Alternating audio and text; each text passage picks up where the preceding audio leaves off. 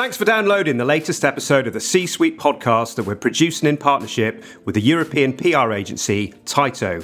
This show is all about the Tyto Tech 500 Power List, a publication that identifies the most influential figures in technology in the UK, France and Germany. My name is Graham Barrett and I'm thrilled to say we're going to hear from three of the influencers on this year's list. They are Sophie Proust, Chief Technology Officer at ATOS, Andreas Maier, Professor, Friedrich-Alexander University, Erlangen-Nuremberg, and Jonathan Symcox, Editor at TechBlast and BusinessCloud. Welcome to you all. But before we hear their stories, let me introduce Zoe Clark, Senior Partner and Head of Media Influence at Tyto, who can give us some background to this report. The Tyto Tech 500 Power List is now in its fifth edition. How has it developed over the years, and what is the rationale, the thinking behind it? Yeah, when we first set up this ranking back in 2017, as you say, really we set it up with a clear aim, rationale in mind of looking to identify who are the most influential people in tech at any given moment. And also, just more generally, to kind of shine a light on this whole idea of influence as a whole, dig into it a little bit and look at, how is that created? What does it mean to be influential? Fifth year, as you say, for the UK list now, and we've systematically added countries over the years. Germany, I think this is the third year we've done it, and in France as well in our second year now. So this year, I suppose you could say it's definitely the most comprehensive list we've had so far, looking at Europe's three biggest geographies. And I think over time, you'll see probably when we dig into the findings a bit more that it really does change over time. And I think what's interesting is it gives you a snapshot, not just of who are the influencers, but what does it mean to be influential at that particular moment or in that particular year. Could you just give us a brief overview of some of the findings of this year's report? So I'm not going to dig into chapter and verse on every single data point and detail. So I should actually just say for any listeners that do want to have a proper deep dive into it, you can do that in two ways. I think on Tyto's YouTube channel, and also we did a special edition of the launch podcast of our Tyto Without Borders podcast series. So you can definitely get the detail there. But three key findings important to note for this year. The first one is really all around the real boom we've seen in the number of influencers coming from the green tech sector. And that's across all countries, UK, France and Germany. And I'm talking about, I think in the UK it was 160% rise this year. So, massive difference. Similar in Germany, I think it was about 47% rise there.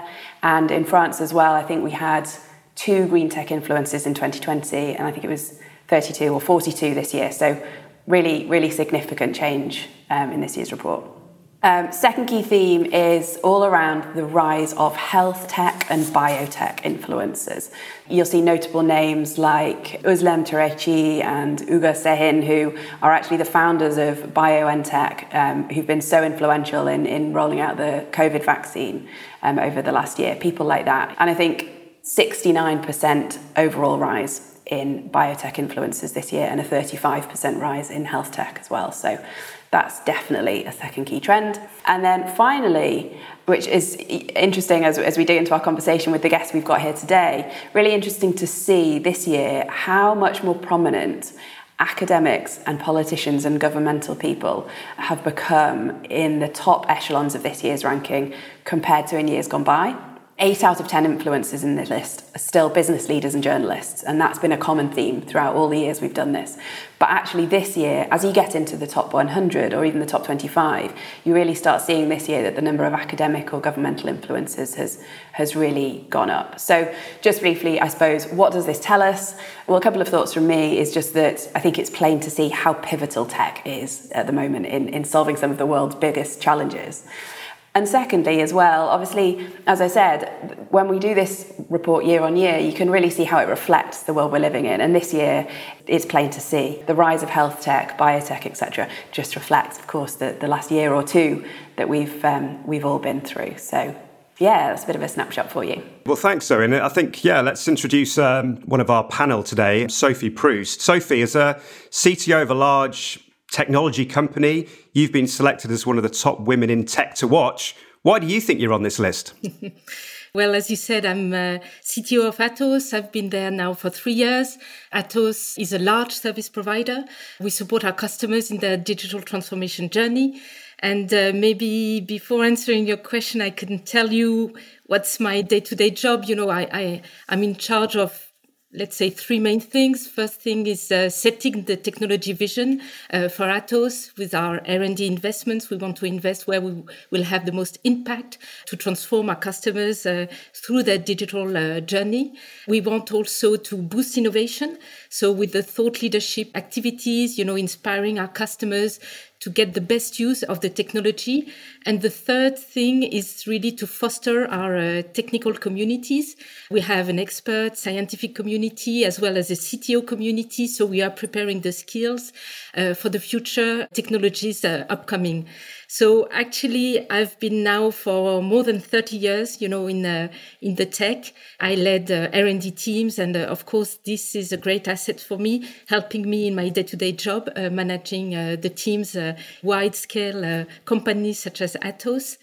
And I think, as Zoe mentioned, the pivotal aspect of the tech, what I could say is that technology really progresses on one hand continuously with natural evolutions, more performance, more usability for users, more data insight, and sometimes with some disruption, breakthroughs that change paradigm. Cloud was one, because moving application to cloud really changes things, and also with the upcoming, let's say, quantum computing.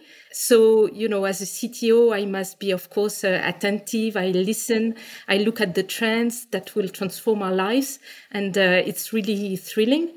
So why haven't we selected? Well, first of all, it was a big surprise. Of course, a big honor, too, because if I look at the French list, having being in the list where the number one is Thomas Pesquet is quite impressive. So maybe some of the thoughts that Zoe gave us, green tech, health. In ATOS, we are all engaged into this.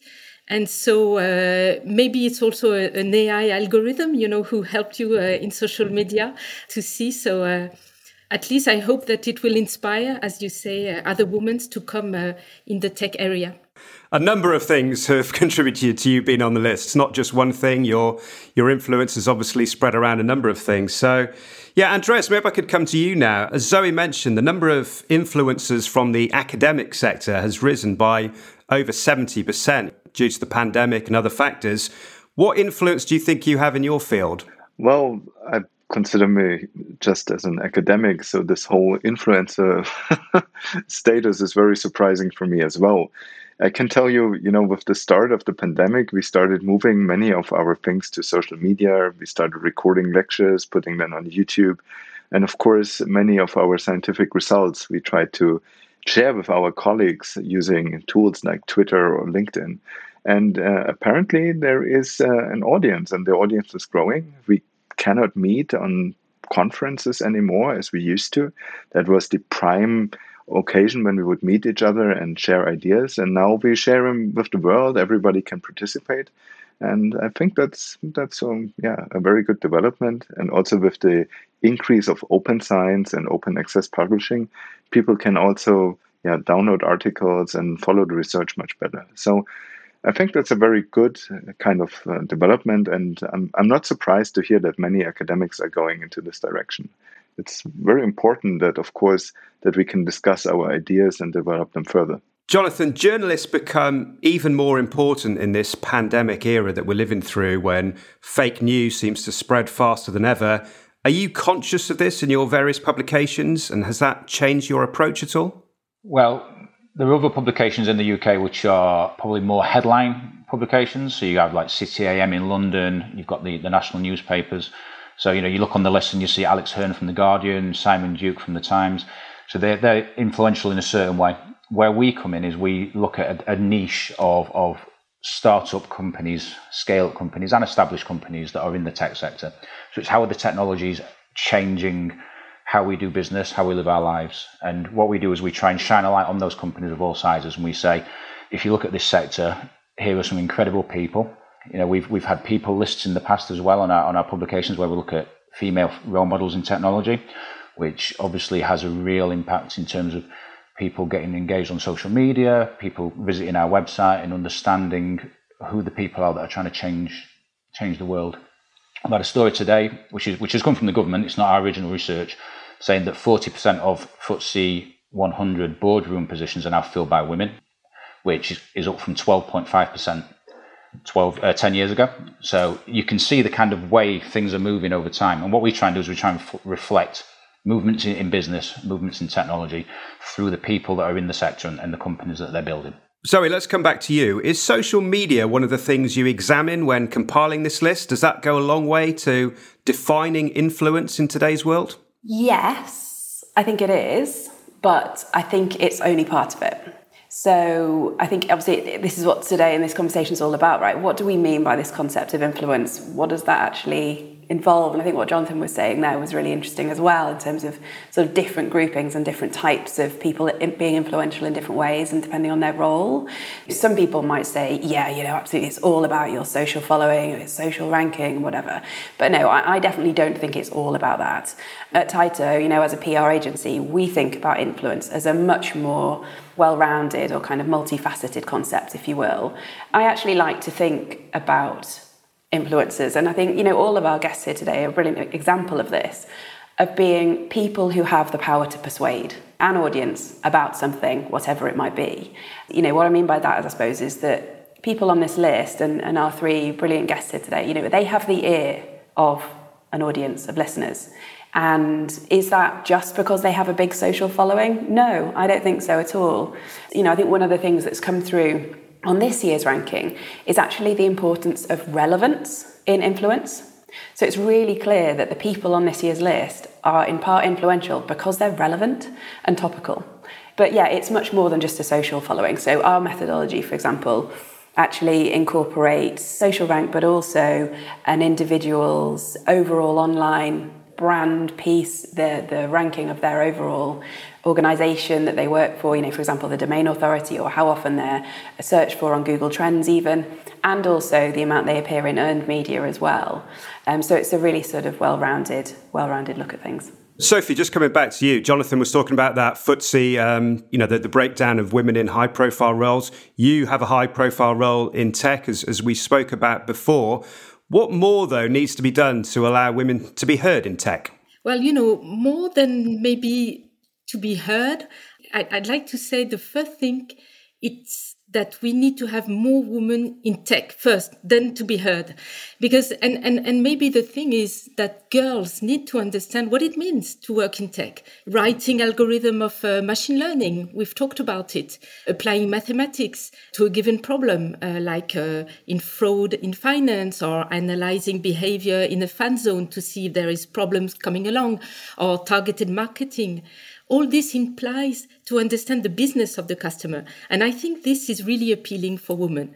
But you can also design servers. You can do some electronic board design. You can do some mechanic server design. You can also design the user experience, how humans interact with the systems. And there's many roles in tech: architect, testers, developers, implementing and doing some prototypes so you can quickly see the impact. And I think we've talked about it also. We are really living in crucial time where we see all those technologies that have a real social impact in our lives and the lives of our children. We saw how COVID, for example, was absolutely key there in the need, for example, for decarbonization. So I think on the one hand, the girls, the women need to be interested in science, technology, and they need to understand that this is an area where they can succeed and have fun. I mean, for boys, it's more natural, those complex tech stuff, they are interested in it. But I think really now technology evolves. We see it in our mobile apps. It's more context aware, more immersive experience that girls can understand and that it can be appealing for them. So once they understand this is something for them, then we need to promote them and encourage them, as you say, to have more leadership position. And this is for men and women in the workplace to help them. And I think also we need to understand that leadership does not have to be this immutable stereotypes model invented by men, but there is a place in the business world for more collaboration, more listening, more empathy, and more sustainable way also to drive economic success. So I think all in all, this could help having more women in the workplace. Let me just caveat the research that came out this morning to say that actually there aren't as many women in CEO roles as we would like. So it's important to understand that there's a lot more to be done. But I interviewed a company called Bankify recently. There's a lady called Marika. She's based in Belgium. The company's based in Manchester. And some of the stuff she's seen in 20 years of fintech, and I've heard these stories many times. I could tell you many other examples. For example, Marika went to a conference and she was talking to these two people. She's, a leader in what she does in financial technology and payments technology. And one guy turned to another guy and said, she's more intelligent than she looks. These are the kind of things that people have to deal with. These are the stories that we try and publicize in BusinessCloud. It's not all about negativity. It's not about that at all. It's about shining the light on it. Some of the stories that you hear from investors when companies are trying to pitch to investors, some of the questions that come back, they range from downright inappropriate to they're set through a lens which doesn't lend itself to equality. And I think that the targeted marketing is also something which is very, very important. I can tell you we are running a computer science department. We're running several study programs. Computer science, 90% male, 10% female. And then we're running a study program that we call medical engineering. And you can study it in a flavor that is essentially computer science. And from day one, bachelor, to the last day of the master, 50% male, 50% female. And they are learning very, very similar things. So I think if you frame it right, if you make it accessible, if you create the right learning experience, you can actually do it and make it much, much more interesting also for female participants. And I can tell you, unfortunately, we don't keep that level in the PhD, but in our lab, we do like 70% medical engineering, AI and medical and so on. And we still get like 30% of our PhD students that are female, but it's hard to keep up with that. And we're trying to think of new things, but I must completely say we need role models. We need people who show how it can be done, how to be successful in tech as a woman. Zoe, some really interesting points there that the guys have made. What are your thoughts here about, if we bring this back to influence, what more needs to be done so that women are seen as more influential in the tech space? It is such a tricky one, isn't it? I mean, I can't disagree with anything these guys have said, like right there. I'm a mum of a 2-year-old girl as well, so it really just resonates on that level entirely. In terms of the influence piece, I totally agree with Sophie that, first we have to tackle the issue of, the women in tech, first of all, and then the influence hopefully will come. It's self sort of building, isn't it? It will change over time. But as Andreas said, it'd be great to have a few more people who can really be seen out there as those to follow or emulate. I guess what more can be done? I mean, I was thinking about this before, and I think that really it's about working with the individual. So as I've said, we do see influence as a well-rounded thing. And yes, there are lots of different facets to it. But I think also within organizations, we just have to recognize that everyone actually does things in a different way. Man, woman, whether you're an introvert, an extrovert even, you like to operate in different ways. And I think it's about bosses and more senior people within an organization supporting their teams, their women, their team members as individuals and sort of encouraging them in a way that works for them, because what one person might feel comfortable with is not something that another person would feel naturally keen to do, i.e. go out there and speak at a conference in front of 100 people or shout about everything on social media. It's about, I think, identifying where the individual's strengths are and then nurturing that. And it might be that it's talking to small groups to start with. It might be that it's sort of just one step in front of the other, really, I think. Jonathan, if we just move this on slightly, just to talk about journalism, especially in, the era that we found ourselves in, this kind of COVID era, fake news seems to spread very quickly. Are you conscious of that in your publications? And do you see a need to correct the record and make sure everything is as accurate as it can be?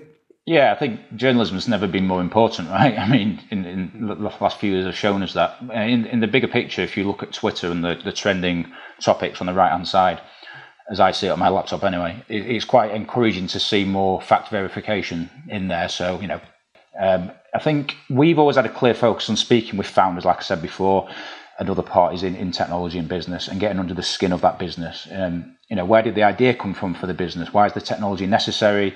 How are you going about building a sustainable business around it? Those questions haven't really changed. Maybe the lens that you ask them through has changed a little bit, because we're all a little bit more aware of these issues in the wider world. But we always have that. If you talk to a founder, they're always going to say, yeah, I've got this technology that's going to change the world. Yeah, I'm going to, become $1 billion company. I'm a unicorn. So it's our job to kind of put the perspective on that, to say, this is where we see the business. It's impressive. This is this problem they're trying to solve, and this is the problems they may face. So that's not really changed.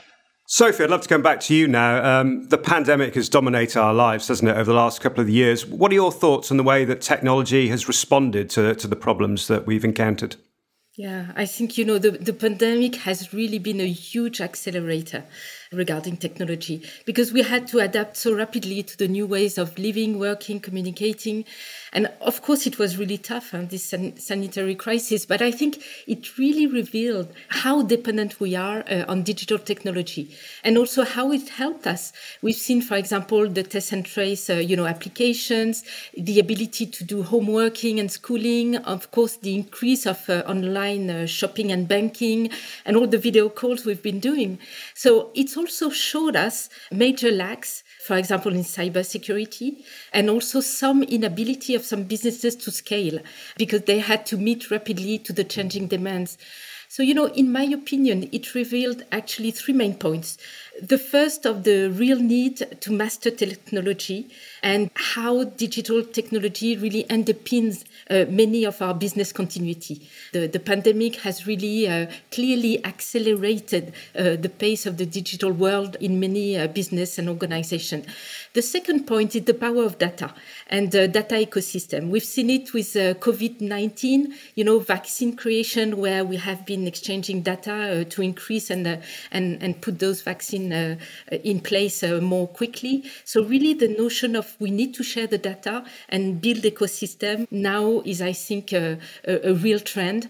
And maybe the third point is the pandemic has placed health, but also social, environmental consideration very much on the spotlight.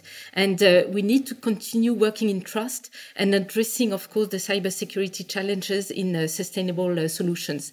So yeah, it changed because we worked with our customers on all those aspects, and we continue to push, for example, the move to cloud to address those issues and give solutions. Yeah, absolutely. I don't know if anybody else wants to come in there about how technology has shaped our lives and changed our lives. Andreas, have you got any thoughts on this? I've been not in a lecture hall for almost 2 years now, since the beginning of the pandemic. We teach everything online. We do recording, produce videos, and then work within Vortex Classroom, have question and answer sessions. Very interestingly, that for some lectures now with this boom in machine learning, we have so many students that I think it gives us additional capacity to be actually able to teach all those students. And also not just in the lecture, but also for the programming exercises and so on. You're in front of the PC anyway, so it's very easy to connect with Zoom or Teams, and then get a tutor, and he helps you on your PC with programming exercise. And this is all asynchronous. And we used to have, peak hours where the computer rooms were full and you wouldn't get a spot, or you would have to wait for a tutor very long. And now just post a message, and tutor is also sitting there doing his asynchronous reading or teaching or learning, and then just comes and helps you. So I think that isn't too bad. But of course, all the social things that you do at a university, you don't want to miss that. And I'm very sad that many of our new students, they haven't experienced that a lot in the last 2 years. So there's also a big push of going back to the lecture hall, and I can absolutely understand that. And how do you view the tech space in general in Germany? What does the future hold for you and your work? What other technological advancements are coming, do you think? Well, of course, the whole machine learning element is going to progress further. We have quite a bit of trust issues with machine learning, so we need to build more dependable systems. Also, ethical AI is a big thing. Further ahead, of course, we already mentioned quantum computing. There's the quantum machine learning community that's currently growing. So these are all big trends that will probably happen. And then again, what I also think will become very important are things like the metaverse and the digital twin, how you bring the world together. In particular, now in a pandemic where things are suddenly lighting up a bit, and you can go back to work. But of course, you don't want to miss all the digital progress that you made over the last couple of years. So how to bring that together? So I think this will be key technologies in the nearer to a little more far future. Jonathan, you have your finger on the pulse of tech in the UK. What do you anticipate happening this year and beyond in technology? Metaverse is definitely something that's been spoken about a lot. I think my one thing with the metaverse is it's not owned by Facebook. It has to be a practical reason for the technology. Digital twins, as Andreas said, is a perfect example of there's a reason for it. You can plan, transport links in a city, looking at how you build that city, for example. I think building a virtual world for people to interact in itself isn't something that would necessarily appeal. I think with all immersive technologies, there needs to be a real reason to use it. So it'll be interesting to see how that develops. I just mirror really what Sophie said, healthcare as well, education technology, these things. We see the acceleration in these technologies. We do these innovation rankings on BusinessCloud called Tech 50. And we put across 14 different sectors. Or recently we published our EdTech 50, which is all about education technology, companies that are using technology to help people, whether it's students, school children, or workplace development, learning remotely and different ways of applying learning using technology. Now that it's probably 5 years ahead of where it would have been if there hadn't been a pandemic. So we see that in every ranking that we do. We see the uptake as we vet the companies and look at them and see where they're going. We see the uptake in how these technologies are coming along. We see the new companies that are being created. So I think there's just going to be an increase in businesses across all sectors experimenting with new technologies. AI has not been around that long. We talk about it like it's been around for 20 years, but AI in a practical sense is only a few years old, really. So obviously, as Andreas said, that will come more and more into things as well. That totally resonates with what we've seen in the report. Actually, each year we as well as looking at the key sectors that have been around for a long time, the likes of fintech or consumer tech or what it might be, we always also just keep a bit of a watching eye on emerging sectors. And 3 from this year that we're keeping an eye on based on just things beginning to bubble and the number of influencers beginning to grow are the quantum tech space, but also space tech, interestingly. And also, going back to what you were saying about different vertical sectors, logistics and manufacturing, which we haven't mentioned, and you might think it's not a wowy buzz kind of area for tech, but in terms of different vertical sectors using tech to be really transformational, actually logistics and manufacturing is really, really one to watch, I'd say. Yeah, I interviewed a business last week called The Gould, which is, it captures hundreds of images of a car or a vehicle of some kind, and it can identify using machine learning or using artificial intelligence and the cloud, so it's instantaneous. Any dents, any scratches. So rather than someone going around a car with a clipboard when it's raining, trying to figure out whether someone's dented the car when they're returning it, it actually says, these are the areas you need to look at. And that's at the end of manufacturing plants now. It gets to the end of the production line, and it can say, oh, you've put the wrong colour grille on that car, or you've not put the turbo badge on the back, or whatever it may be. Rather than having that being rectified for more money down the line and the customer being irate and annoyed and the car having to go somewhere to be fixed, it gets fixed on the site. So that's one practical example of a startup which has seen massive adoption in the last 2 years. And going back to what we were talking about a few minutes ago about women in tech and making sure that tech's really inclusive and open to everybody and getting people in it from the grassroots. I mean, I think the fact that we're all identifying these use cases or examples of where tech is being used in every different sector of society, every different type of business, it's just so embedded, isn't it, with everything today, that hopefully over time, the picture will change, won't it? Because it's just part of the fabric of life. Yeah, I think you're right. So it's just, you think of every aspect of our lives and they're all being influenced and impacted by this, this wave of technology. Sophie, let's come back to you. How do you view the current tech landscape in France and where's that heading in the years to come? Yeah, no, but I fully agree with the trends, Jonathan, Andrea and Zoe I could complement, and maybe I'll talk not only of France and Europe. I mean, as a whole, I think we see a rising need, for example, for sovereignty, meaning gaining control over your data. Where are they located? Who can access them? Do we master the technology that processes them? Who operates them? Is there any jurisdiction that will prevent my business from going on? So I think this is a really very important trend. The other one I've already talked about is the ecosystem. Talking about digital twin, it's a little bit, linked to it because you want to share data. So you want to have data from the real world and be able to deliver seamless services to the customers. There's, of course, a big need for cybersecurity. We said it, and the threat landscape is extending, so we need to protect ourselves. Of course, the shift to cloud, a little bit like AI. We've been talking a lot about it for many years, but, how many real implementations and use of the real native cloud technology is used in the modern applications. So this will continue. And of course, I think that it's nice to see in France and in Europe renewing interest in developing those approach to foster innovation and work collectively and have leadership on sovereign aspects, for example. Jonathan, I don't know if you want to come in there at all and give a UK perspective on those issues. Yeah, I think the sovereignty thing is really important. I think privacy in general has been in the news cycle for a couple of years now, and every app, one of the first questions that you ask is, how are you guarding the privacy of the of your users? And GDPR obviously had a massive impact on that as well. And I think as a general thing, though, for me, it's also the spread away from cities. So we shine a light on the companies around the UK. If you look at them from the outside, you think London is the epicenter of technology. And yes, it's a financial powerhouse, and a lot, there are thousands of technology companies there, but a lot of the innovations are springing up around the UK now. There's a move to hybrid working. People don't need to go in the office. People don't necessarily want to go into the office, certainly not 5 days a week. So having spoken to someone at a think tank recently about how they see the property sector evolving, they think there'll be a bit of a flattening of the cities, so more co-working spaces on the outskirts of cities, in the suburbs, in small towns.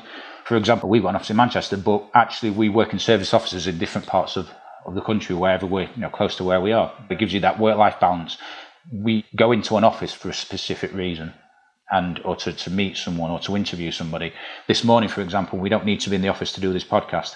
Actually, it may hinder the podcast because there's loads of people running around. It's a lot better to do it from home, right? So I think you'll see more and more people looking for that convenience, and also that helps you retain the staff as well if you enable people to be able to pick their kids up from school or whatever it may be in their life that's going on. So I think that innovation will continue to spread to all corners of the UK. And I don't know if the picture's the same in France and Germany, but... Yeah, absolutely. Listen, there are so many threads we could pick up on here and we could keep talking. Maybe, Zoe, just to try and round this discussion off, I could come back to you. We said at the start the Tyto Tech 500 Power List is in its 5th edition now.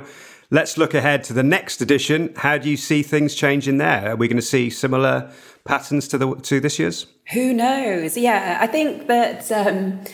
We'll see some commonalities. I think we'll see, trends emerge over time. And I think some of the emerging sectors we've been talking about in the last few minutes will certainly come through as well. Like I mentioned, quantum, I think metaverse we're likely to be talking more about, aren't we, in the coming year or more. And of course, coming through the pandemic, thinking about where we'll be by the time we launch our next report, which will be around November kind of time.